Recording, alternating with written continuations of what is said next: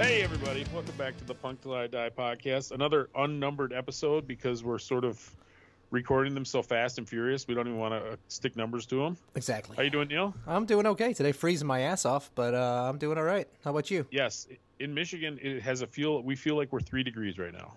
Yeah. In Illinois, we're -6 right now. Nice. So, yes, it's That's going to make great. it even harder when we speak with our guests. Yeah. Yeah. Exactly. Because we're in shorts. But anyway, it's funny, because I lost my train of thought, Neil. Holy cow.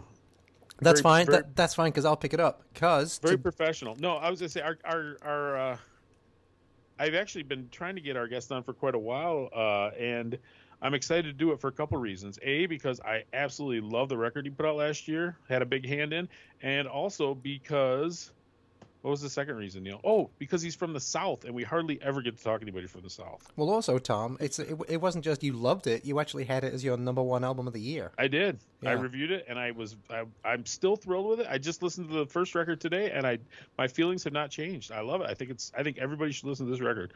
But anyway, without further ado, so we have with us today Zachary Bowden. His friends call him Bo, I understand, and I think after an hour or so, we'll either be best of friends or mortal enemies. So we're going to call you Bo if that's cool with you.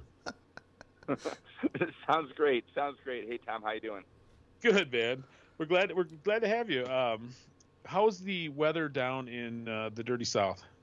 Well, wait a minute. Let me close my car window. Oh, shut up! I had the windows open, and actually, right now, the bugs are hitting my bare arms as I'm hanging them out the windows because it's like 55 degrees. How you doing? Dude, the funny thing about that, we have bugs. All our bugs are dead. The funny thing about that, I had to have open windows this morning, but that's because the windows were iced up and I couldn't see out of them. So Well, we had snow about a week ago, and it lasted for about a day, and it crippled the whole city. Everybody just laid down and died. Yeah. Yeah. That's like England, man. That's like England. If England gets any snow at all, the whole country comes to a standstill for a week. It's crazy. Sure. Yeah. Well, yeah, we don't do that. We're out there trudging around. I fell down 4 times in 2 days, just falling down in snowbanks and stuff. But that's because you were drunk. But Well, yeah, that's a different story. But hey, so I'm gonna start with a question that I've had forever, and nobody can seem to give me a straight answer on it. So when you guys first started out, there was some kind of a connection to arguably the greatest Atlanta punk band of all time. Even though you guys might be able to get that mantle here in the next couple of years, the Anti-Heroes. What is your connection? What is Antagonizer ATL's connection to the Anti-Heroes? Well, years ago when we first started, Mark McGee was our original guitar player, and Mark McGee played guitar for Anti-Heroes. So that's how we first started off. Mark McGee was our guitar player. Richard was the other guitar player. Billy was on bass, and Eric was on drums. So yeah, so when we first started off, Mark McGee was in the band. Then his wife ended up getting very, very ill, and then he had to leave the band because of it. So was he on? Did he play on any of the recordings then? You know what? Yes, he did, and I forget which ones, but yes, he did. He was in the band for, I don't want to misspeak, but he was in the band for several years. So when was that? Like 2010 or something? When you guys first started? No. Oh, when we first started, yes, that would have been correct. About 2000, right. Our first 7-inch came out. Hold Your Ground came out before Street Punk, Rock and Roll. I'm gonna say probably 2009 maybe. Okay. 2009, 2010. Cool. And were you in bands before that? How'd you guys come together? So you guys are none of you guys are spring chickens, right? No. Everybody's veterans. I was in my first OA band I was in was Volume 94 out of New York City. I lived in Jersey City at the time, and then I sang in a band called Cutthroat out of Cleveland. And then when I lived in North Carolina, and I actually started a band called Antagonizers, and we're a loose band and put out a record, and then I moved to Atlanta, and Richard, the original guitar player with us now, still with us, and me decided to carry it on, record new songs, and add the ATL, so everybody knew there was a different band, and we've been Antagonizers ATL ever since. Oh, that's actually funny because I figured the ATL was because there was another Antagonizers. I never imagined it was your old band that you had to. Yeah. It was my band, a whole different lineup, and you know, it was good times, you know.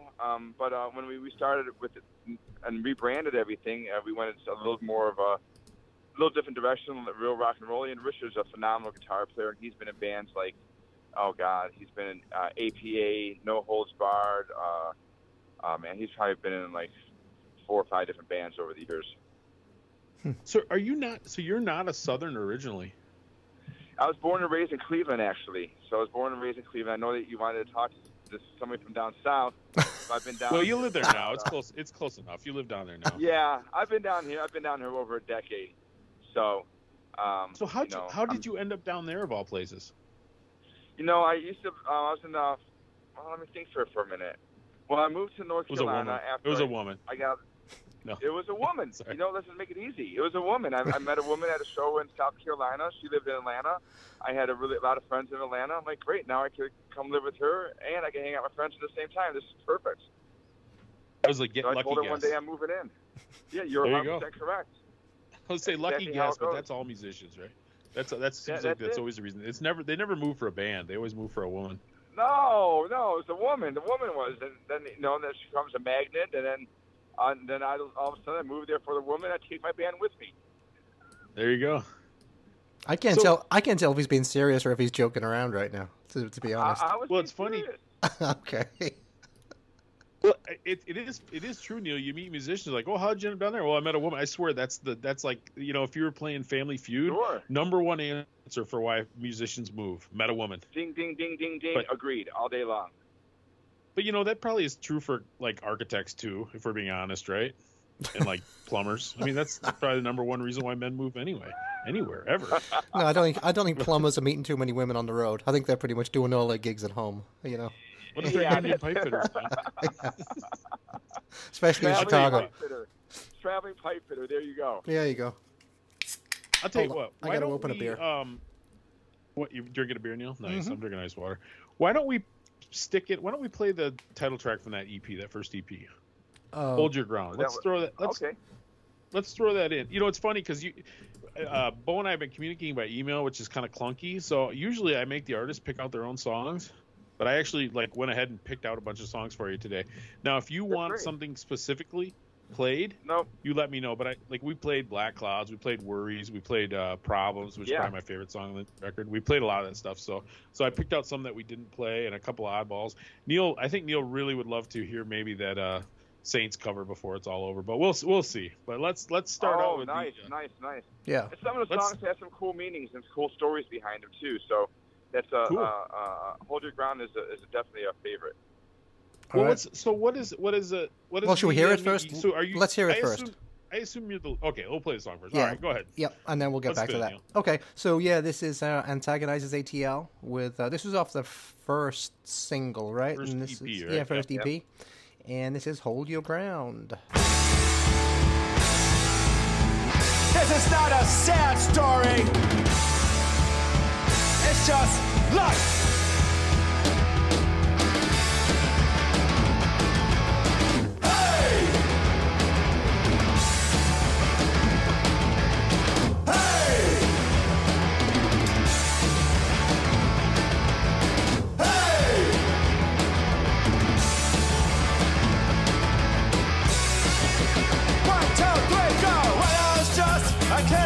And I'm off the bar line and I'm like sticks. Rented a litter with no friends of my own.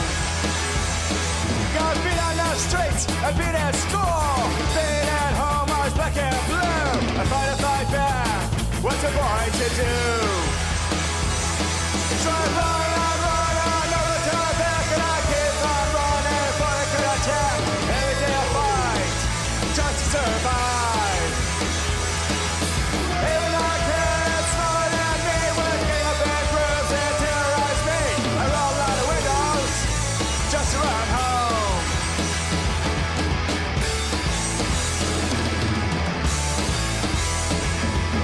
Hold your ground,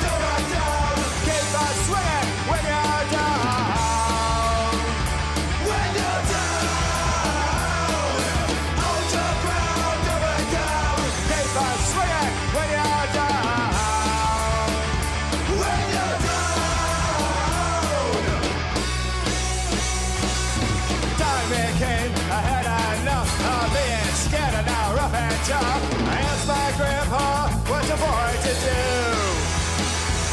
He said, pick up that shit, stick out that chest, knock all off, you're better than the best. Give him hell, boy, then give some more. So I run out, turn my back, and I hit him first before he could attack. He started crying, and I just laughed. So I hit him again. I hit him, beat down on our friends. This little boy, he ain't scared no more.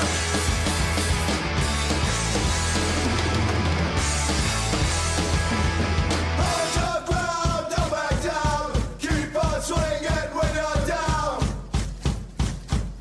When you're down.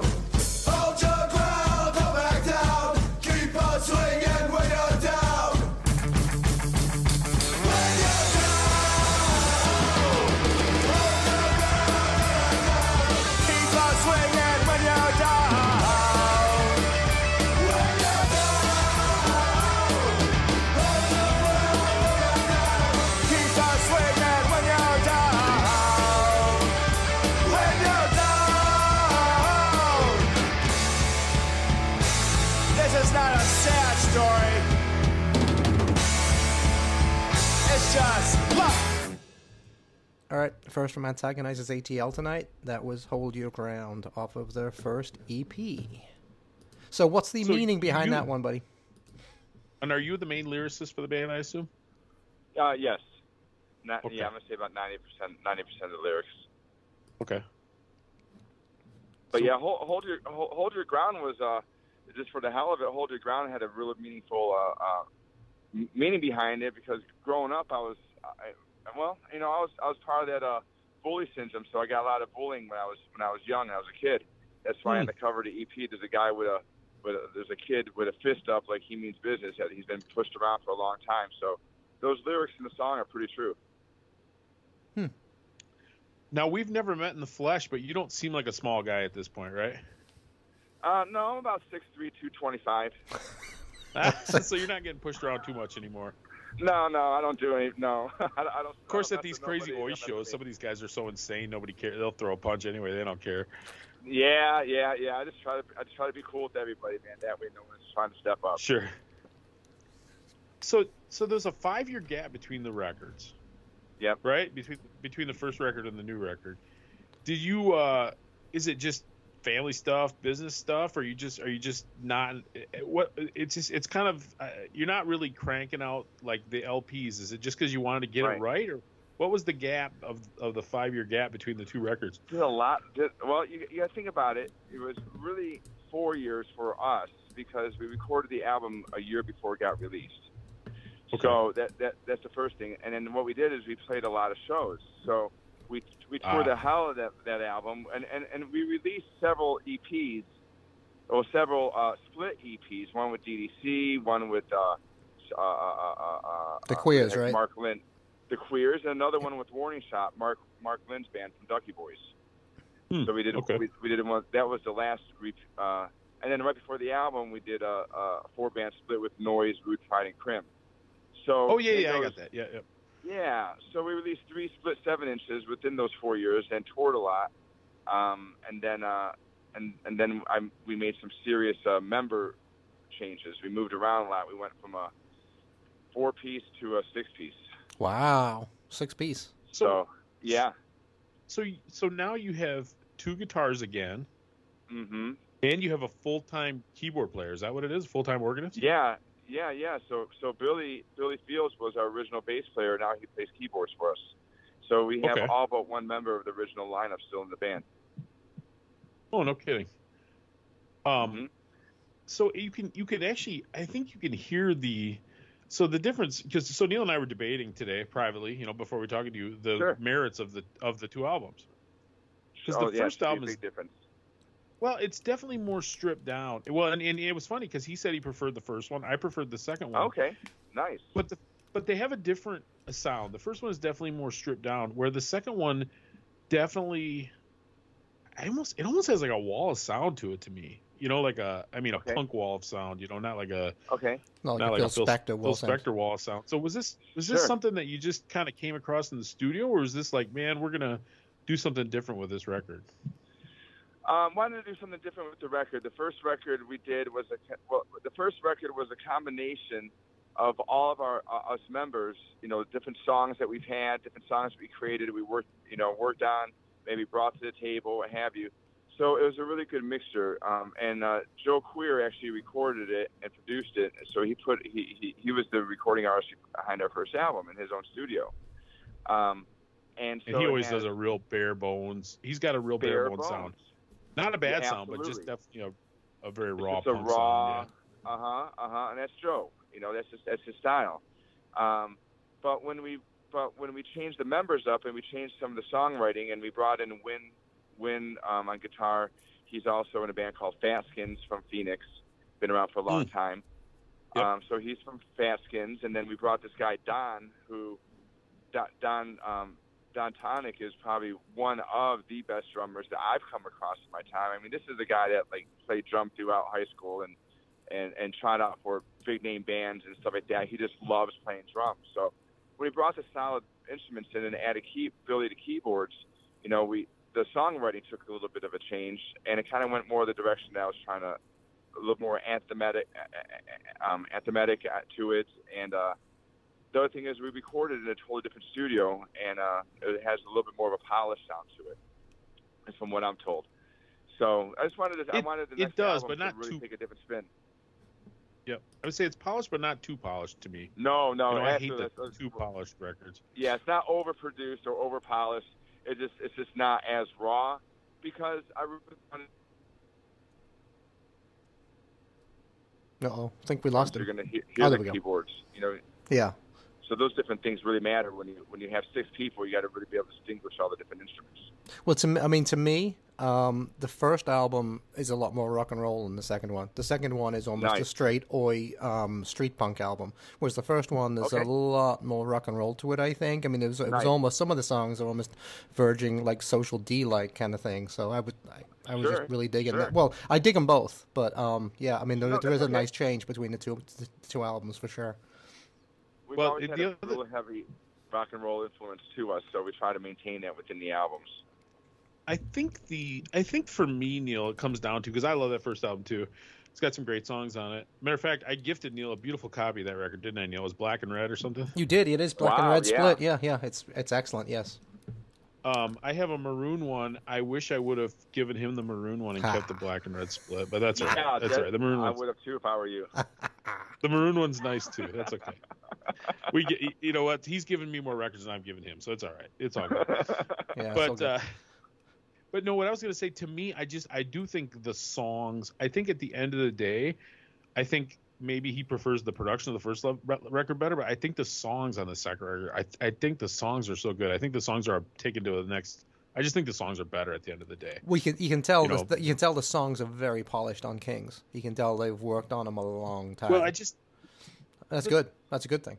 And the thing is because we all wrote that album all together.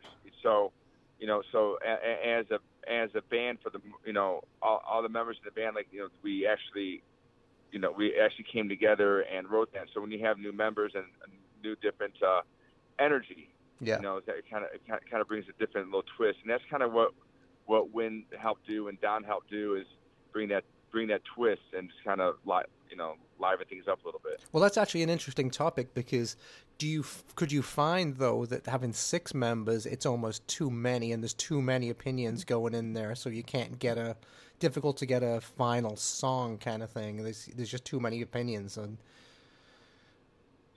was there any of that? Yeah, you know, everybody's really easy going. You know, we checked any, you know, nobody has an ego, and everybody leaves it at the door if there was one. We don't bring any baggage into our rehearsal space.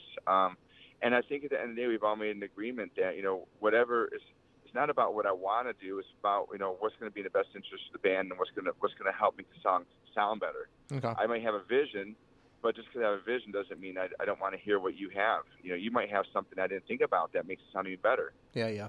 So, you know, I'm thinking it's pretty cool. We've been together as long as we have, and you know, we don't have blowouts or arguing, and we're able to really just coincide together pretty strong. And I guess that's one of the advantages of having older guys in the band. Actually, you know, you could be all been in bands before, and you know the routine, and you're able to check your egos, like you say.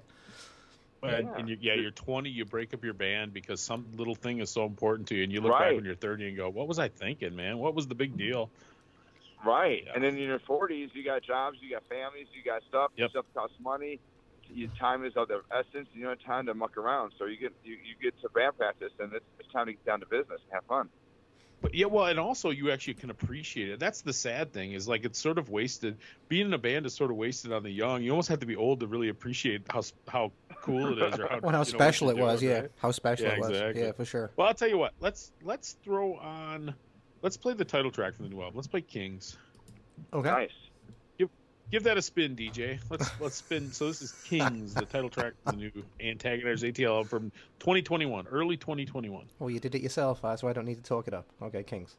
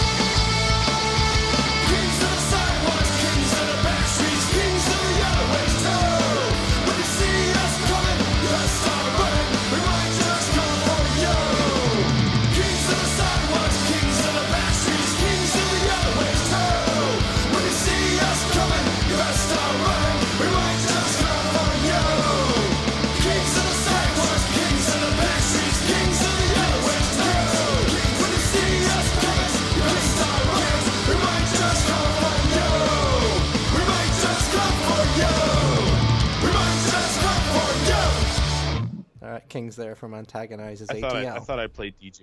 You did play DJ, yeah, which is just as well. The other thing that struck me about this record, the new record, which is probably not new to you, because like you said, you probably recorded like 2019 or 2020.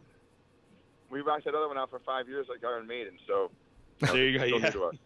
Yeah, and you didn't even have any 8-minute songs on it like Iron Maiden. No, we ran out of Maybe your next album. So the thing, I think the reason this resonated so much with me in 2021 is even though it's got a lot of songs about kind of difficulties in life, I swear it's got an underpinning of optimism. I mean, was that your intention? I think so. I mean, that's pretty much how I am naturally. I'm very optimistic and very positive, and try to find the good and the bad, and swinging your down type mentality. So I can see how that would resonate in there. especially the way the last couple of years have gone in general, you know. So I think it just hit the right way at the right moment, the right time, and it just and we were recording the album while everybody was still locked down. So by the time, you know, we're able to be one of the first people to come out with a record, you know, right after the elections, all the BS was over. We were one of the first ones to be able to launch a record in the platform for everybody to hear. That was what was crazy, actually. Timing. That was what was crazy about it making Tom's #1, I thought, was that you released it so early in the year. And so, you know, I think it was January, right? It was like January 20th or something like that. A year ago this month. Yeah, like right now. It's easy to forget about a record that comes out early in the year when 100%. You're at the end of the year trying to look back. And so many albums come out towards the end of the year that, you know, older stuff can get buried, Well, what I did, you know, at the end of the year, I took the records that were my favorite from early in the year, and I listened to them again, and I'm like, well, it still hits me the same way it did early in the year. The other thing is, when you're doing like a, you know, because I've written for all these years, and I always do a best of list, you always have one album early on where it's like, okay, that sets the bar. Anybody who wants to make the best record of the year has to make one better than that, and that was me in January with that record. It was like the Drowns, like the Drowns the year 2020. before. Yep. That Drowns record, it's like, okay, if anybody wants to make the best record of the year, it's gonna have to be better than the Drowns. That was Under Tension. Yep. Yeah. That was great. That was my record of the year before. I was like, man, how the hell am I? And we don't look at it in a competitive way, but in the back of my mind, I'm like, how the hell do you top that? Because that record was perfect. It was amazing. Well, have you heard the new single? You know what? I just got it in the mail the other day. It sounds really good. We just played a bunch of shows with them too, which is really cool. So we're able to. Oh, okay. Were you out west, or where were you playing? Yeah, we played Crash Fest. In California. I started in California. I remember seeing that. Yeah, in October. So we played with the Drowns in San Diego. We played with them in L.A., Pacifica, and I think like one more place too. I'm dying to hear the new. I think they have a new record coming out at some point. I don't know, they haven't announced it yet, but I'm dying to hear it. I like the new single. I think it's fun, but it's certainly not what you expected, right? No, it's not. You know, but it's for me as a musician, I kind of like it because I like when you can kind of break away from what people are expecting and do what you want to do for whatever reason it hit you. And I think they might have just gone for a particular style on that particular song. And there's also a cover song on there also. So I think the two songs kind of go together pretty well. Well, and I think I assume they put out as a single maybe because it wouldn't work with the record. That's kind of my assumption. But that's a good idea. But it's interesting. But I'm dying to hear their new record. We had Rev on. He's an awesome dude. We love those guys. So yeah. Well, it's funny because when I originally, you know, we have a mutual friend at Pirates Press, and last year, or at the beginning of last year, there was a couple things that I was really into. I'm like, hey man, we'd love to talk to Susie Moon, and I'd love to talk to somebody from Antagonizers ATL. Yeah, Susie's great. Nice. We got to meet her in Chicago, and he hooked me right up with Susie Moon. He said, hey, I got the guy for you, Bo from Antagonizers, and then I think he kind of forgot about you. And then I ordered a record from you later in the year for like Bandcamp Friday, so I got your email, so I just went straight to you. I'm like, hey dude, you want to come on? He said, sure. So anyway, here we are, like 9 months later, so that's all right. Well, and that's another thing with Kings. That's another thing with Kings is, I mean, the songs are really, really good. Obviously, like I said before, you clearly polished up the songs, but the whole presentation of the album is fantastic. Pirates Press did such a great job with the album, from the artwork to the gold foil on the cover to the vine. You know, the whole thing is just a really, really slick package. Hats off to them. It really is. We got really lucky. We got a great artist. His name is Todd Huber. He does all the art for all the posters and flyers for Punk Rock Bowling. Mm-hmm. So Todd's just an amazing guy, an amazing artist, and he's actually the same guy that does all of our videos too. Okay. So just kind of a little plug there for the guy. Yeah, I know that name for some reason. I'm gonna look him up for a second and see how I know that name. How'd you guys end? Go ahead. No, go ahead. Finish. Go ahead. He had. I'm trying to remember the. He used to own a clothing company called I think Felon Clothing was his, and he did a lot with not Sourpuss. Lucky 13. He Oh. works a lot with Lucky 13 also. Okay, that might be where I know Okay. it's from, because I've got some Lucky 13 stuff. Yeah. So it might be that, and just one of the promoters in L.A. I was looking for somebody to shoot my video, and he recommended me to Todd, and we got a fourth video coming out right now, shot by him, he came out to shoot for us, and we clicked very well, became friends really fast, and now he's on a fourth video and did our artwork and drew a T-shirt for us, and came out, filmed the Queers also at the same night, and did a video for them, and yeah, so he's all of a sudden part of the family. That's cool. How'd you guys end up hooking up with Pirates Press? You know, that's a pretty cool story. Our first EP was on Longshot Records, which was kind of like a subsidiary. They pressed through Pirates Press. It's like a European label, isn't it? That's Mike. Mike, he plays bass with Alternative Action, Bishop Screen's first band. I think that's who it is. Oh, okay. But he worked in Pirates Press, and he ran his little label, not little label, but he ran his thing out of there. So we put out Hold Your Ground rather with them. But what happened is we were touring with Gang Green, and we played the Parkside in San Francisco, and the Pirates Press family was there. And we were actually, because of our affiliation with Gang Green, we were getting ready to put the album out on Tang Records. And for whatever reason, there was a breakdown in time and communication with Tang, and not a breakdown on us, just we weren't communicating very well. Keep missing each other and stuff like that. And Skippy's like, hey, how would you like to be on Pirates Press? I'm just like, where do we sign? Yeah, right. I mean, and it took us back to the office and toured us around, and the rest is history. It's funny because Tang was Anti-Heroes label, actually. At least, I don't know if they put the stuff out originally, but I know all their stuff was on. I'm waiting for them to repress American Pie. I'll pay whatever they want. Just repress it. But it's funny because we've had a handful of artists on who have been on Tang, and a lot of them, they don't have a lot of great things to say.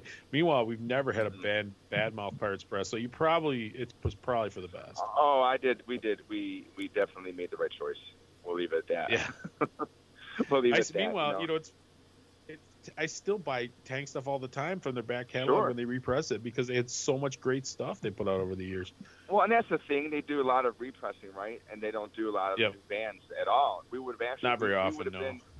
We would have been the first new band since they put out a Lemonheads album or something crazy. I mean, wow. It was stupid. So it was 30 years. Or I mean, I don't know what it was. I mean, I'm being facetious, but I mean, it was like so long since they've done a new band, and you got to ask yourself, what kind of launch are you going to get? So, that's where they know how to Pirates push it. Yeah. Oh my gosh! I mean, yeah, you can't. They are so amazing to work with. We're so blessed and honored to be able to be part of that family. Well, I'll tell you what. Why don't we play another song from the new record, Neil? Sure. Which one do you want to do, my friend? I don't know. I don't have the list in front of me. You probably do, though. Okay. Well, first of all, actually, you know what? You didn't tell us. Kings, the last one that we played. What is that one about? Bo? Kings is basically just about, it's honors, pride, people by my side. I got my brothers and sisters, and many more you'll find. It's just more of a universal song of unity.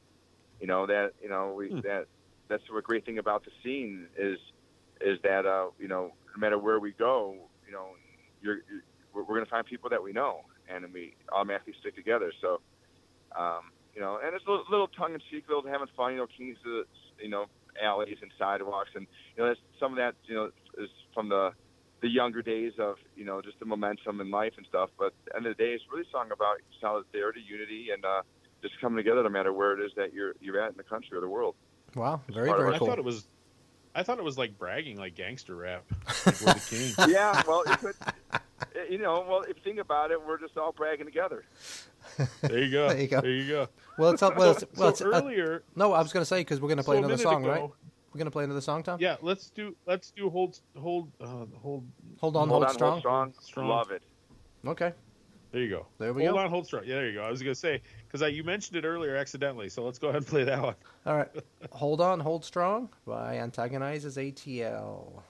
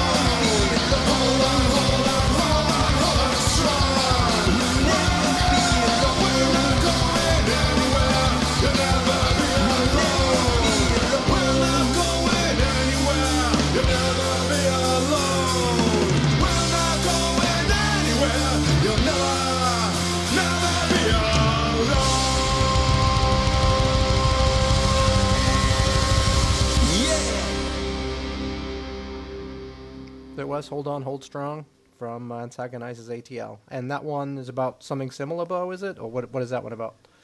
That one's pretty cool. I mean, it's not really about coming together as much as putting your hand out, realize that people are in pain, and someone might need help, and just putting your hand out for them. They need that outreach hand, and a lot of times people don't ask for help, and just pay attention to your friends, pay attention to people. There's people that, and especially during the time that song was written, so many people were losing their jobs and their houses and their income, and right, and turn, drugs, and soldiers coming back from, tours, and there's just so much despair or depression, or people are going through bad times. We've all been there, and sometimes it's good just to reach out. The smallest effort really can make someone's day, or almost save their life too, depending on who they are. Wow. So that's kind of where Hold On, Hold Strong came from. So there's a video to it, which is pretty meaningful. And what makes it so special for us is I never in a million years growing up thought that we're going to do a song and we're going to have Monty from Symarip in the video and vocally in the song with us. So to have Monty from, one of the original Skinhead reggae bands. So hold on. How did you pronounce it? Monty? No, no, the band. Because growing up in England, we always said Symarip, which is. You're 100% correct. Symarip. Okay, no, I just never heard that. I was wondering if I was doing it wrong. Same band.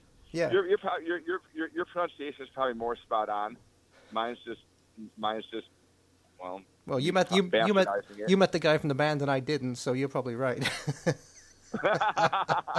So yeah. Yeah, so that made it really cool video, really cool song, and be able to perform with him and hang out with him and build a relationship with him was pretty amazing. So, some of these songs on the album have other people that are part of it, and it really makes it extra special to be able to share it with other friends and family. See, the funny thing about that, Tom, and you probably don't know because you weren't, and you're not a ska fan of any means. I'm really not, no. But so Symarip, their big album was called Skinhead Moonstomp. Came out in 70, I believe, and the album 70? Yeah, 1970, wow. Yeah. And the album has it's just got a bunch of white skinheads on the cover. So you just figure that's who the band is. I know the band's all black. I don't know. I don't know. I don't know why they put that cover together, but there you go. I was just always thrown by that, Now, I always wonder if that was the cover, or is the original cover the boot with rolled up cuff stepping on the moon? Oh, maybe it is. I mean, that's the only one that I remember. Anyway, was that one with all the skinheads on it? Because it probably came out in England, right? For the USA, the US print probably had a different cover, right? It happened. You know what? Who knows? But yeah, the original one is, I think, the boot with stepping on the moon for moon stomping, and then they came out with the other version with skinheads on the cover, and you would never expect. You got white skinheads on the cover. Not that it matters. And you turn over, and there's the whole band, and they're not white. Right. it's just funny. So, I was always like, oh, Symarip looked like a tough bunch of guys. Makes a lot of people scratch their heads that aren't familiar with the roots and history of ska or reggae. Yeah. And of course, it was on Trojan, of course. That great original ska logo, ska label. Well, it is funny because my age. So I grew up in the era where ska was pretty popular. I'm in my late 40s, and ska had that resurgence in the 90s, and I did not like it. I still don't. The most popular Grand Rapids band, punk-ish band, is a ska band, and it's just not my thing. But are you talking about the second wave or third wave? That would be third wave. Third wave. Yeah, third wave. That was horrible. Yeah, agreed. Agreed. So they're good dudes, and I've seen the band 30 times, but it's just not my thing. Less Than Jake, all that. I don't have anything against any of those guys. It's just not for me. No. So I kind of. I'm sorry, I didn't mean to interrupt you. Go ahead. I'm on here. No. So I think I've kind of been poisoned to it, and reggae, I don't mind a little bit of reggae, but I only know Bob Marley, and it's not I'm not an expert by any stretch. But what I like about what you guys do with it is you stick it in, but it's not a whole song. You kind of work it into the thread of the song. Just a little break, because I don't know, a little bit of a breakdown. Just kind of show little. It's more like a tip of a hat to our roots.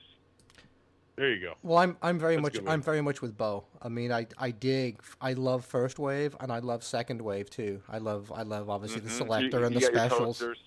Special, Selector. Yep. All those bands, but you start talking about Derek Morgan, Desmond Decker, Prince Buster, Yep. Laurel Aiken for your first wave, or taking any, your Wailers, and we mentioned Bob Marley, so you could hear a lot of that stuff in the second wave, but they just added a little bit more of a sing-along punk aspect to it. But third wave, they just went batshit crazy. I don't know what the hell they did. Yeah, and the Well, it's just pop, fourth wave's right? even worse. Fourth wave's horrible.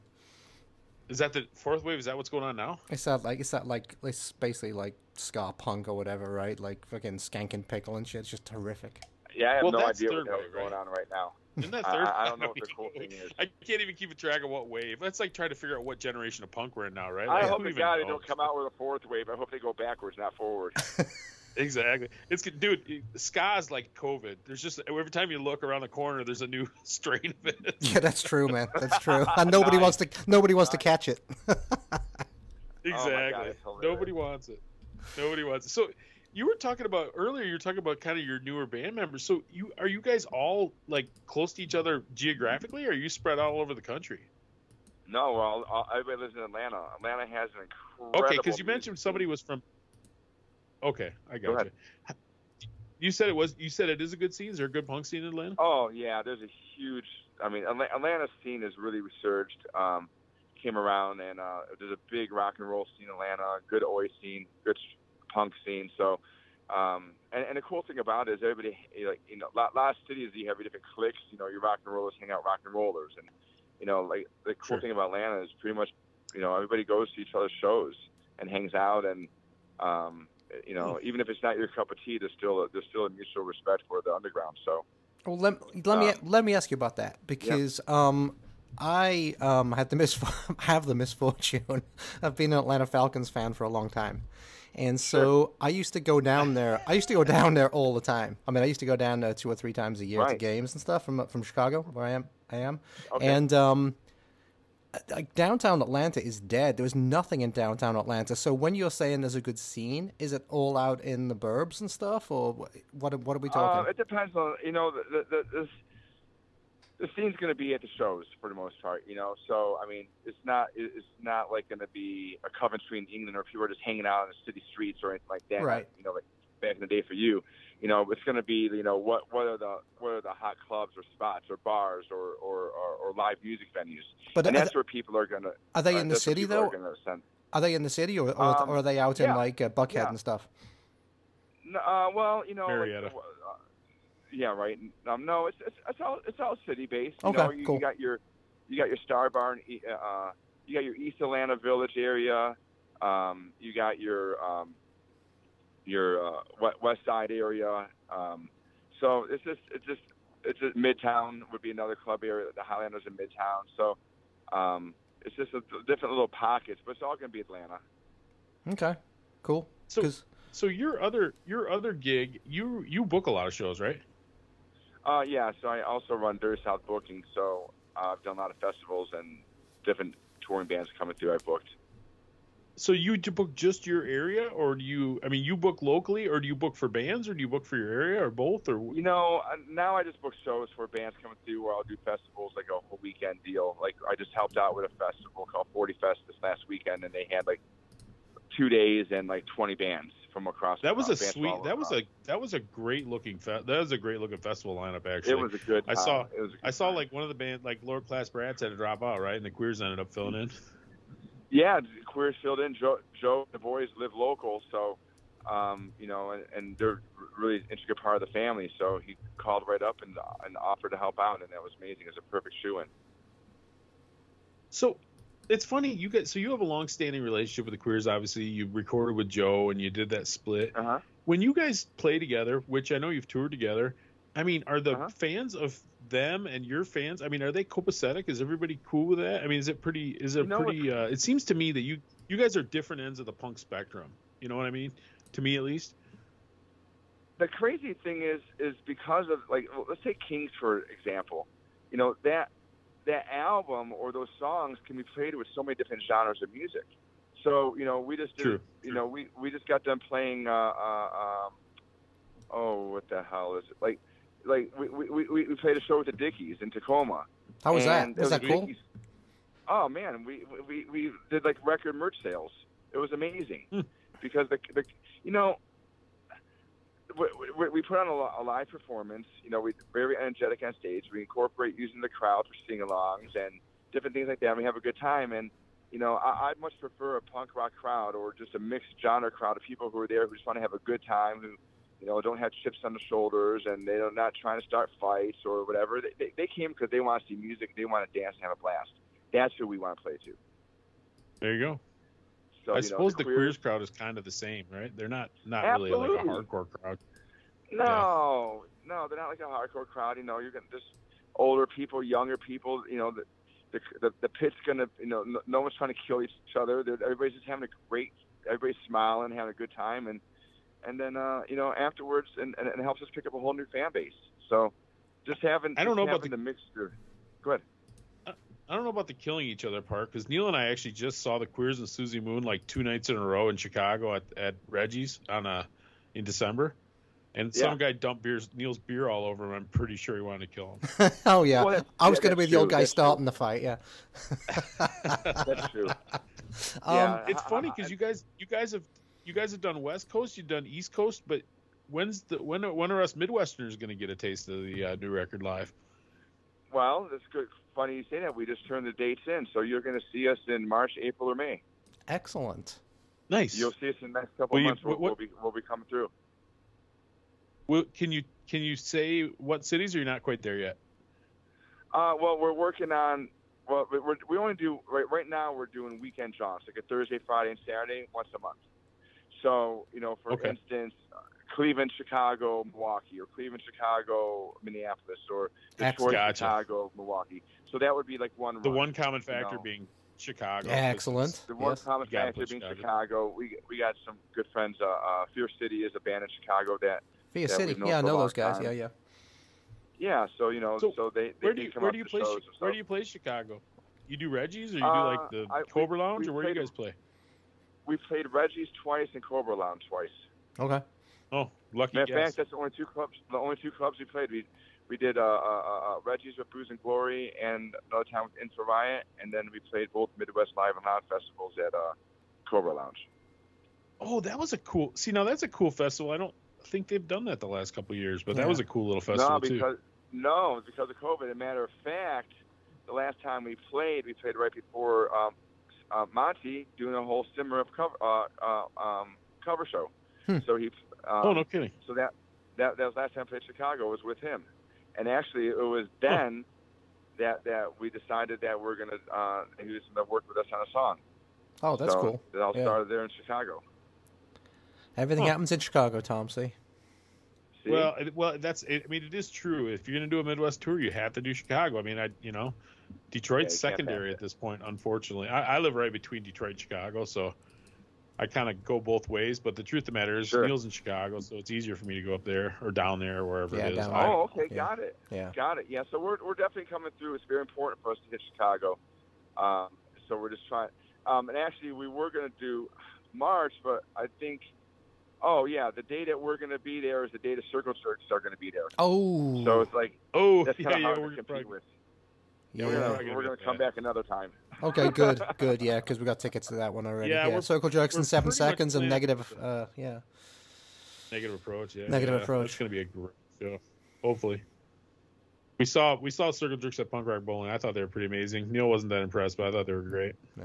So I thought they were good. I saw them in Atlanta last month with Negative Approach and Municipal Waste, which I've never seen before. Wow, they're an amazing band. The drummer, Joey Castillo, what a stud! Oh my god! Dude, and the singer's like he's up there smiling and having the best time of his life. Keith Morris is like 65, right, or 70 or something. He still kicks butt. He's good. Oh my god, it's crazy. It's crazy. Yeah, he was good. Yeah, I got to say, for us, the 7 seconds thing really settles it. We didn't kind of, thought they were done. They said they were done. We figured they were done. So yeah, they're coming in April, so I'll see the 7 seconds version too. Cool. Yeah. I'll tell you what. Is it time, Neil? Is it time for another song? Sure. Yes. Do you want to do? Actually, I think you had something from the first album picked out too. Should we do something from the first album? Well, we already played one for the first. Oh, we did. We played one for the first. Okay. Well, do you want to do the Saints cover? Let's ask him about the Saints cover. Yeah. How come you decided to do that one? That's a B. It was on one of the EPs, right? One of the split EPs that you did. Always been a favorite band of mine. Oh yeah. Yeah. So rock and roll. We did a song called "Rock and Roll Rebel." I just thought those were two songs that are in our arsenal. And if you're doing a split with the pop punk legends, and definitely queers have a lot of rock and roll to them. We picked out two of our most rock and roll songs, "Rock and Roll Rebel" and "Saints Stranded," and we've always wanted to lay down the Saints song on something. We didn't know what and where, and it was just a perfect opportunity to drop it. There you go. Cool. Yeah, so for those that don't know the Saints from Australia, they actually might have... Well, no, I think that single... They were like 76, 77, right? That album came out... That first album came out in 76. So it pretty much was about the same time as the first Ramones album. So very, very early, very, very influential. So yeah, let's hear it. This is Antagonizes ATL with their version of I'm Stranded, originally by the Saints.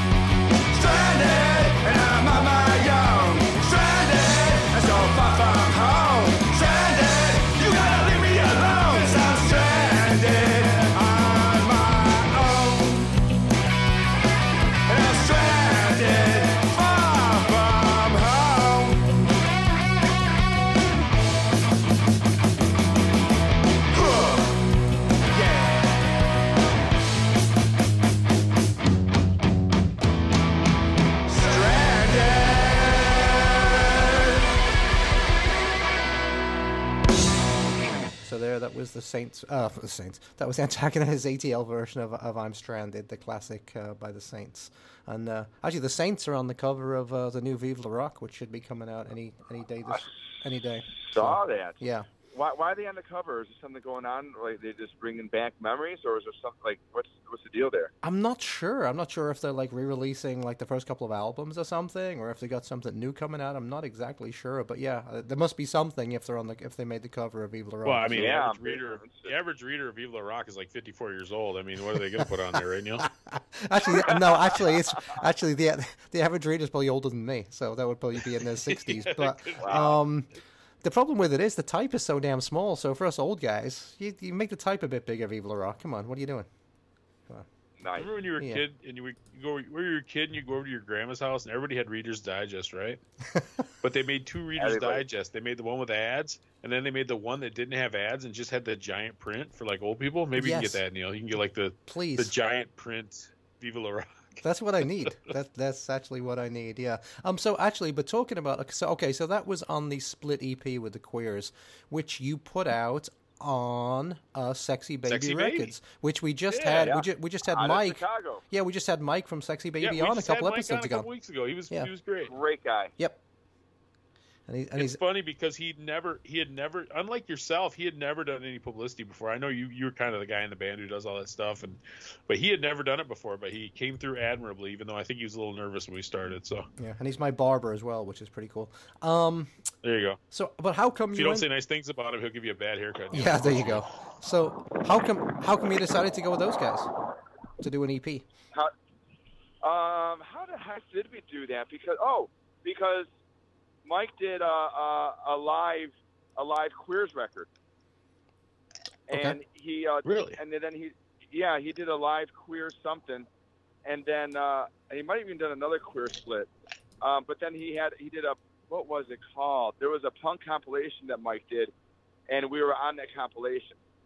So he reached out to us. We were on that compilation, and that's how we met each other. So when we were recording, go ahead. No, you. I'm sorry. I got to stop interrupting. We're listening to you talk, not me talk. Sorry, go ahead. That's okay. No, it's okay. So when we were recording the album, and Joe and stuff like that, and the crazy thing about that album, that I don't think anybody about that 7-inch. I know you asked about Mike, but the Queers put out 2 songs on that 7-inch that he re-recorded for what's the name of that album? Back to the Basement. They were from something about weren't they from Back to the Basement?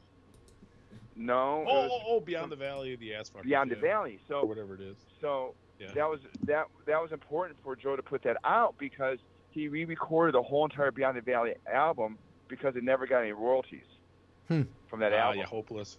Good old Hopeless Records. Yeah, so he re-recorded it and re-put it out and took 2 songs from that album before it was released, and that's what made up the 7-inch. Yep, he's re-recorded both his Hopeless records. That's right, totally. I never a big fan of that when bands do it, but those ones actually did sound pretty good. Those re-recordings, I thought they were pretty decent. So Joe's a legend, man. He'll get it done right. He did. He's a funny guy. You know, seeing him, I hadn't seen him for quite a few years, and then we saw him 3 times this year. I didn't realize he didn't play guitar anymore. He just stands up there and belts it out. He's got this young guitar player guitar player who's a killer. Too. No, not anymore live. He doesn't. No. We saw him 3 times. He didn't play. He didn't play guitar on any of his live shows. What? Mm-hmm. He just stands there like Joey Ramone, dude. Pumps his fist. That's it. I was shocked. So yeah. Apparently you didn't stay late enough the other night, huh? Well, no. I mean, I just saw. I have to take a look at that because last time I played with them, he played guitar. They have a guitar player from Italy. Yeah, the Italian guy with the long hair who looks like Fabio. Yeah. Yeah. So, like I said, we saw him 3 times this year, and Joe never touched a guitar. The Italian guy's a killer guitar player. He looks like he should be playing in a metal band, but he rocks. He's really good. And it was funny. Joe just stands there and pumps his fist. And it's funny, when we saw him in Chicago, they literally had fired Cheeto like 3 days before or something. And they just flew this bass player in from somewhere else and never missed a show. That's the phenomenon that is the Queers, right? Joe just drags that thing along. He just keeps that thing going, man. So I don't know if Robbie will be playing for him when they tour this next, because they got some killer tours coming up. I don't know if O'Neill, you saw that they're going out with the Dwarves for a while, and they're going out with Teenage Bottle Rocket for a while. Yep. So they're doing 40 years. They're going to do a lot of stuff. I wonder if Joe's getting ready to wind it up and he wants to do a bunch of touring and make some money. I don't know. He's Hey, let our guest talk, Tom. What are you doing? I'm sorry. Yeah, no, you go ahead. It's all good. No, man, it's all good. So now we'll be playing some shows together here shortly. I was just talking to him the other day, and like, hey, and looking at our skit. And that's what's kind of cool too. You know, just being able to take somebody like that, and he's just so down to earth. sometimes you're just hanging out with the guy and forget that, you know, the guy's got like 15 albums released. I mean, it's just crazy. Yeah. Played on Lookout and did all that stuff. Yeah. Mm-hmm. Well, I have to say, talking about that split EP, it's a really nice package. Actually, the artwork is fantastic. It looks like Mike did a fantastic job with that whole Beyond the Dirty South Valley EP. Very, very, very nice. That. Yeah, he really did. I think it had 3 pressings. Yeah, and there's a lot of different colors. Yeah. Yep. Yeah. So, did I already say that Mike did? He did the tapes for Kings too. Did I already say that? He did the cassette for. Yes, I'm looking at it right this second. He did the cassette for. He's doing the cassettes for. Yeah. Yeah. Yeah. Yeah. So absolutely. you sell. Go ahead. You sell those off your merch table? I mean, are kids buying those? Yeah. CD, we got CDs, albums, and cassettes. So we got it on every platform and then digital too. So yeah, so he sent us our copies of the cassettes, and I put the CDs out. It's crazy. I mean, I can't believe in this day and age how many CDs we sell. I mean, we go through CDs like nothing. Huh, I mean, like water through a strainer. Huh. Yeah, that's interesting. So you go through a lot more CDs than you go through a lot more CDs than you do vinyl at the shows? I'm gonna say yeah. Of course, the CD's probably $10 or something, right? It's cheaper. Oh, $5. Okay. Yeah. You know, believe it or not everybody has a record player. Yeah. So, lots of people don't. A lot of people don't have a record player, you know, and they want to walk away with something for $5. Well, first of all, our merch girl is great. So, I mean, if you bought a shirt, but you're not going to listen to the music, cough up the $5 and buy a CD, buddy. Yeah. There you go. And nobody tells her no, so she sells a shit ton of CDs. Yeah, is that like your girlfriend or your wife or something? Is that like your wife? No. Her name is Lisa Shippey, and but it's funny because she also works with me with what I do for a living, and but she's a phenomenal merch person. That's really good. And everybody knows her, and she's really friendly with everybody, and she's really easygoing, and you know that's who you want behind the merch table. Someone's going to talk to people and know people in all the different cities you go to. Yes, for sure. That's a good idea, though, you know? It's like, you buy the T-shirt, but you need the CD, too, because if I see you walking around a T-shirt, I'm going to make you name 3 songs. Yeah. If you can, I'll punch you in the stomach. Yeah, if you can't name 3 songs, yeah. For the longest time, our shirts were $15, so you know they're going to pull 20 out. Yeah, true there enough. You go. Might as well. Be real about it. Oh, I would totally do that. I would totally So what, you want $5 back, or you want a CD with it? You want a CD, right? Or you could be like Or you could be like the Teenage Bottle Rocket merch woman and just say, "Oh, I owe you $5. I'll get it to you later," and then never do. Thanks. Nice. Thanks for that. Nice. We own that now. We own that thing. Love it. Yeah.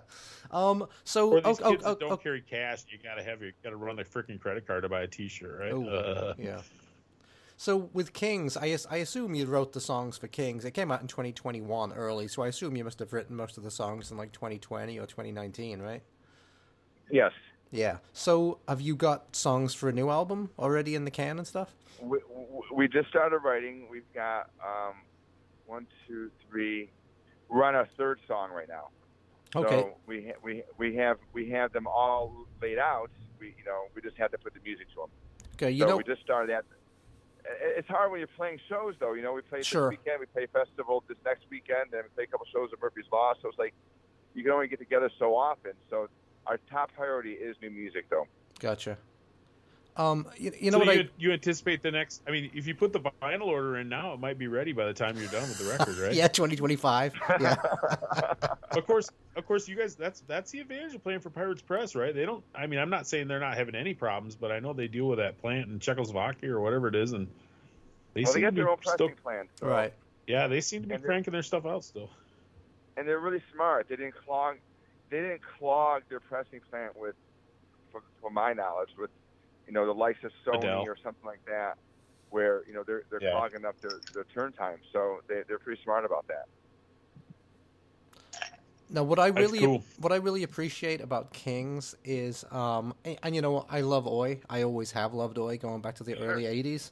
But a lot of Oi bands, they just fall into that typical thing where all their songs are either about drinking, fighting, working class pride, all those typical Oi kind of things. And that's I like that about Kings, that you didn't fall into that trope that everybody else, all the other Oi bands tend to fall into. I mean, there's a little. I mean, there's a little of that, but you know, some bands you listen to and that's all they sing about, and it's because Cockney Rejects did that in 1981. We don't need to keep rehashing that. So I really appreciate that about what you guys did. I think that was the goal. You know, the goal is we don't want to be like everybody else. We don't want to sound like everybody else.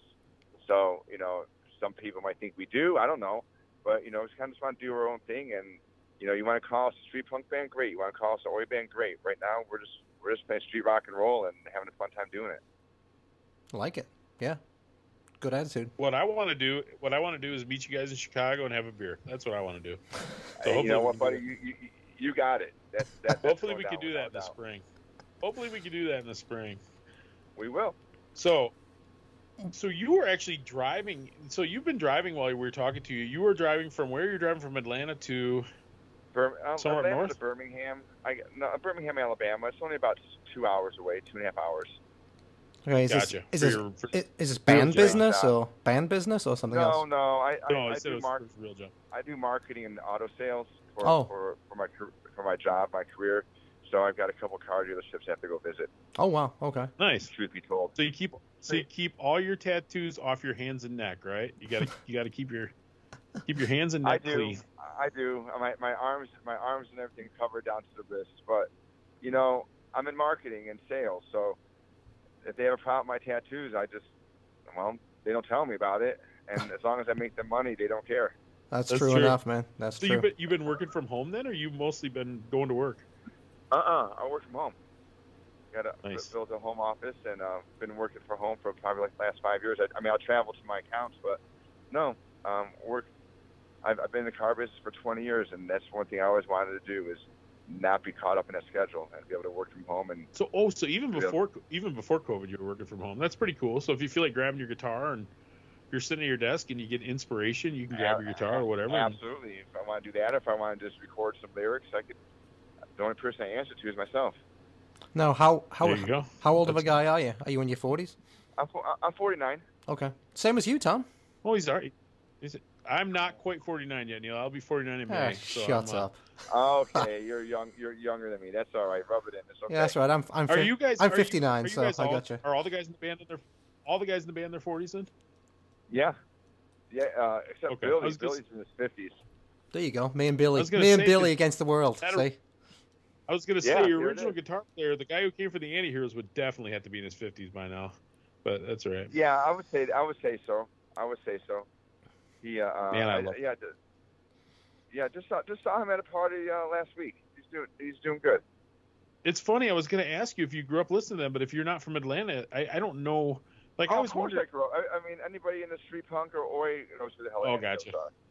Well, because it's always interesting because sometimes a band like that, who I sat in Michigan and I absolutely loved the Anti-Heroes, but you know sometimes those bands don't always get the love in their hometown that they deserve. You know, like you guys do pretty well in Atlanta, or you pretty much like to get on the road. No, you know it's kind of funny. It took us 3 years to break into the scene. It was really weird. Like we started playing and like I think that we had a part in resurging the scene, to be honest, in our style, in our genre, and a couple other bands started coming around. But when we first started, it was rough going. But now, yeah, we definitely have a good fan base, a good family that comes out and supports. We played at that festival was an all ages show, so that was the first time that other people under 21 was able to see us in several years locally. Who are some of the other local Atlanta bands that we should know about? Well, there's a couple. One is called Hanging Judge. Okay. And they are phenomenal. That's one of the guys from the Queers is in that band, right? Or one of the old Queers guys or something? Yeah, Cheeto. Oh, Cheeto, okay. The bass player, he just left the Queers. He got a T-shirt printing opportunity. But so Cheeto's in Hanging Judge. Our guitar player, Richard, he's the singer. And then the bass player that used to be in Patriot is also plays in Hanging Judge. I think remember that too. Okay. The HangingJudge.com, and they just finished recording their album, and they're searching for a label for it. But so Hanging Judge is amazing. Another band is called Strike First.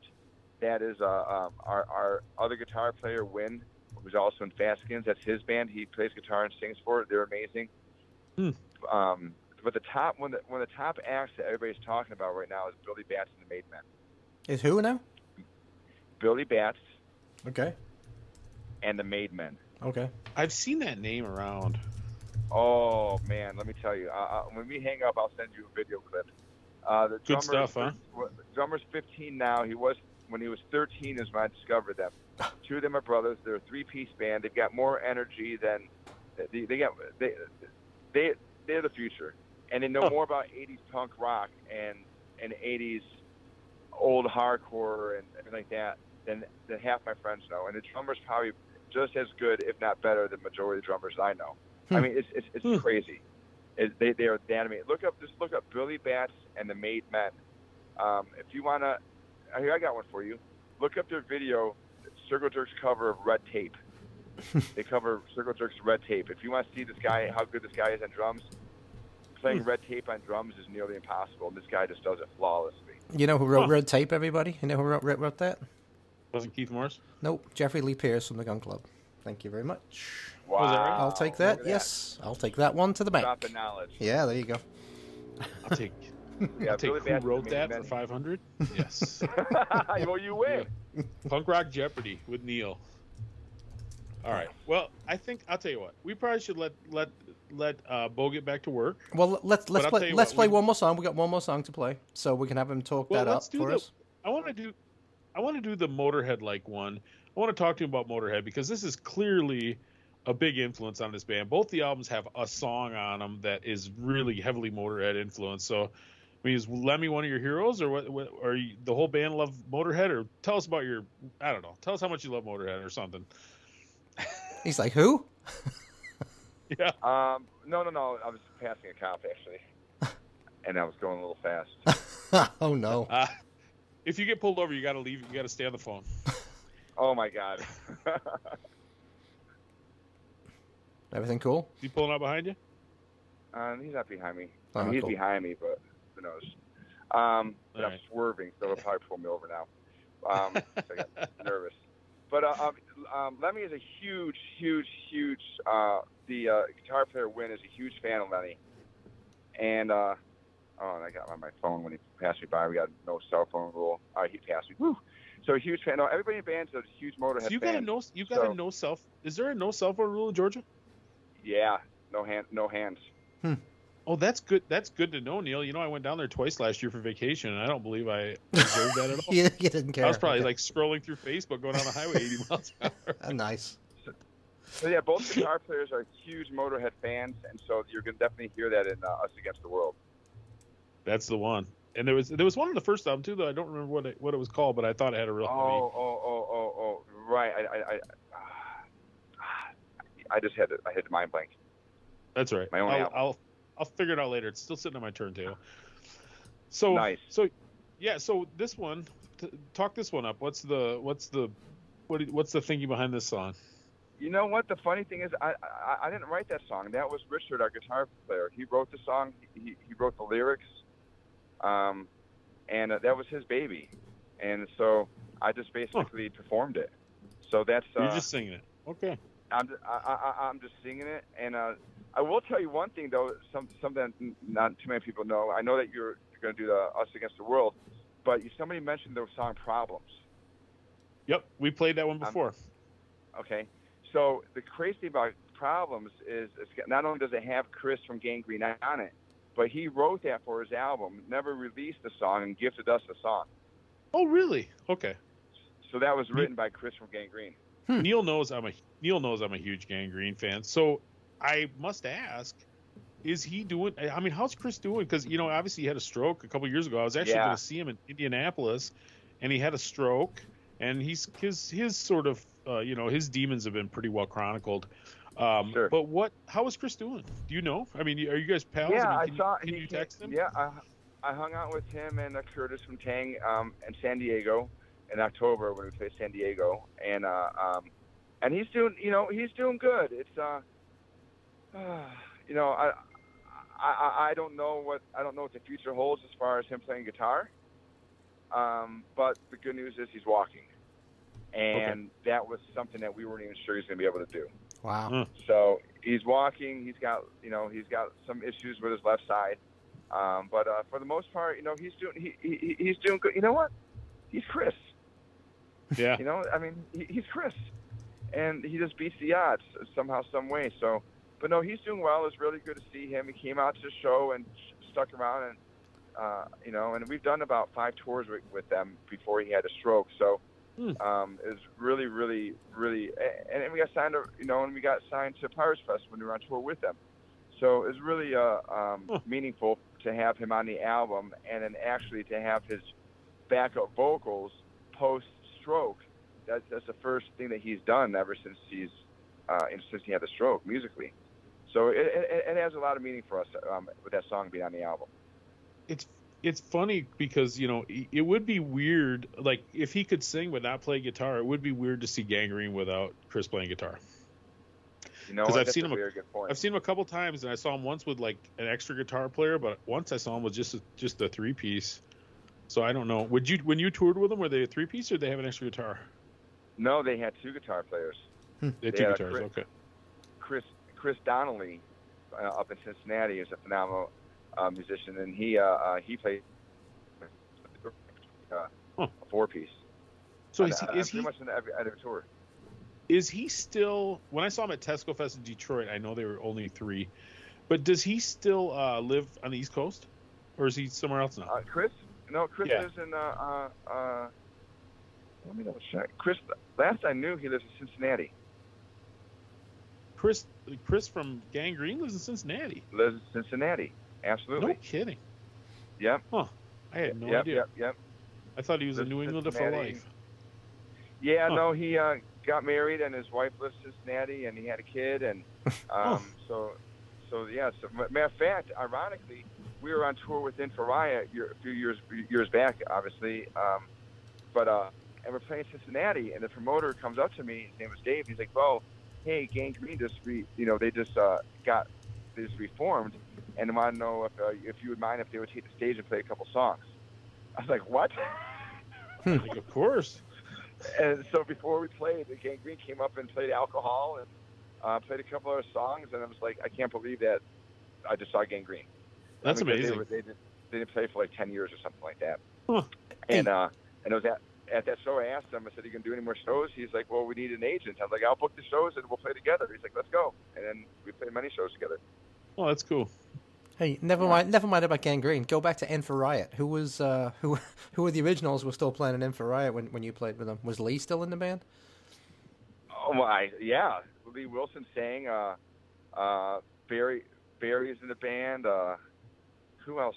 Oh, the drummer. What's the drummer's name? There was. I think he's original. It was Chris, and there was Tom, maybe. Yeah. But Barry and Lee are the 2 main guys. So that's crazy. Yeah, that's great. Yeah, they're solid. Yeah, we did a tour with them, and then we played a couple years ago. We played with them a couple shows on the West Coast, and we played with them at Punk Rock Bowling, and it was Lee and Barry and them. Excellent. So good stuff. Anyway, yeah, great guys. I don't like that. I don't like the passing over Gangrene. I was gonna say because I think, I saw him in Detroit in like 2011. At that Tesco Fest that I've always talked about, which was a Tesco V thing, a Meatmen thing, and they played at the first one, and it was Negative Approach and the Meatmen and Gangrene, Annie Scene, a bunch of bands. It was a great lineup. Iron Cross, the old DC band, band. But I believe the story was that Gangrene hadn't played forever, and Tesco called them up and said, "Come play in Detroit," and that was the first show they'd played in years. I thought. I could see that. 2011, so that might work with that time frame. I don't know, but anyway, I hope they can play again. I'd love to see him one more time. Anyway. God, I hope so. You actually had a couple more guests on the record. While we're on the subject, this is the way we go. We start wrapping it up. We're like Midwesterners, do we say? Well, this is the longest talk into Us Against the World, because that was the original. That was the original thing. But you also had Matt Henson from Noise, who's a phenomenal band, phenomenal Pirates Press band. They were from the Northwest, but I think they're in Texas now or something. Tacoma. They live in different places. Matt lives in Matt's in the Texas, Army. Right? Well, he was in Texas at like Fort Bliss or something, but now he's at Fort Bragg. Now he's Where's that? North Carolina. North Carolina. Okay. Yeah, the Marine thing, right? Mm-hmm. Army. Okay. Army. He's a first sergeant in the Army.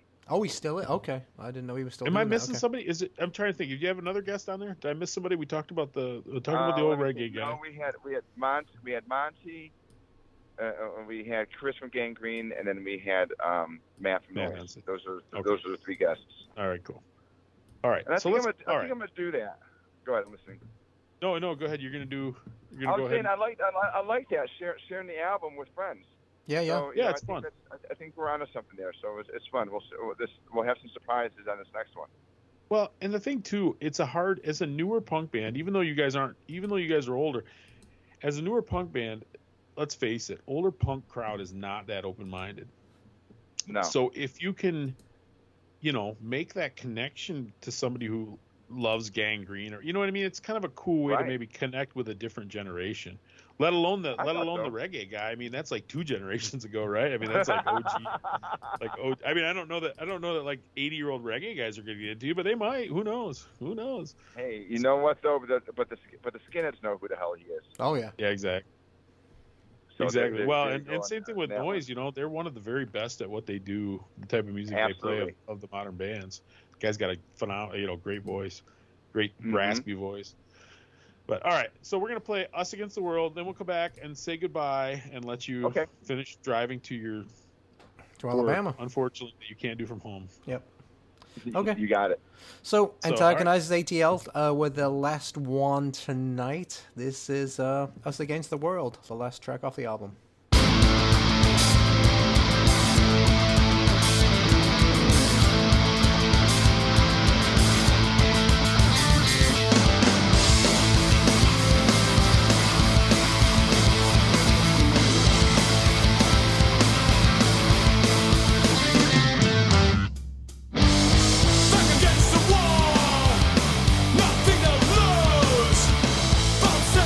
Back into place, you just look confused.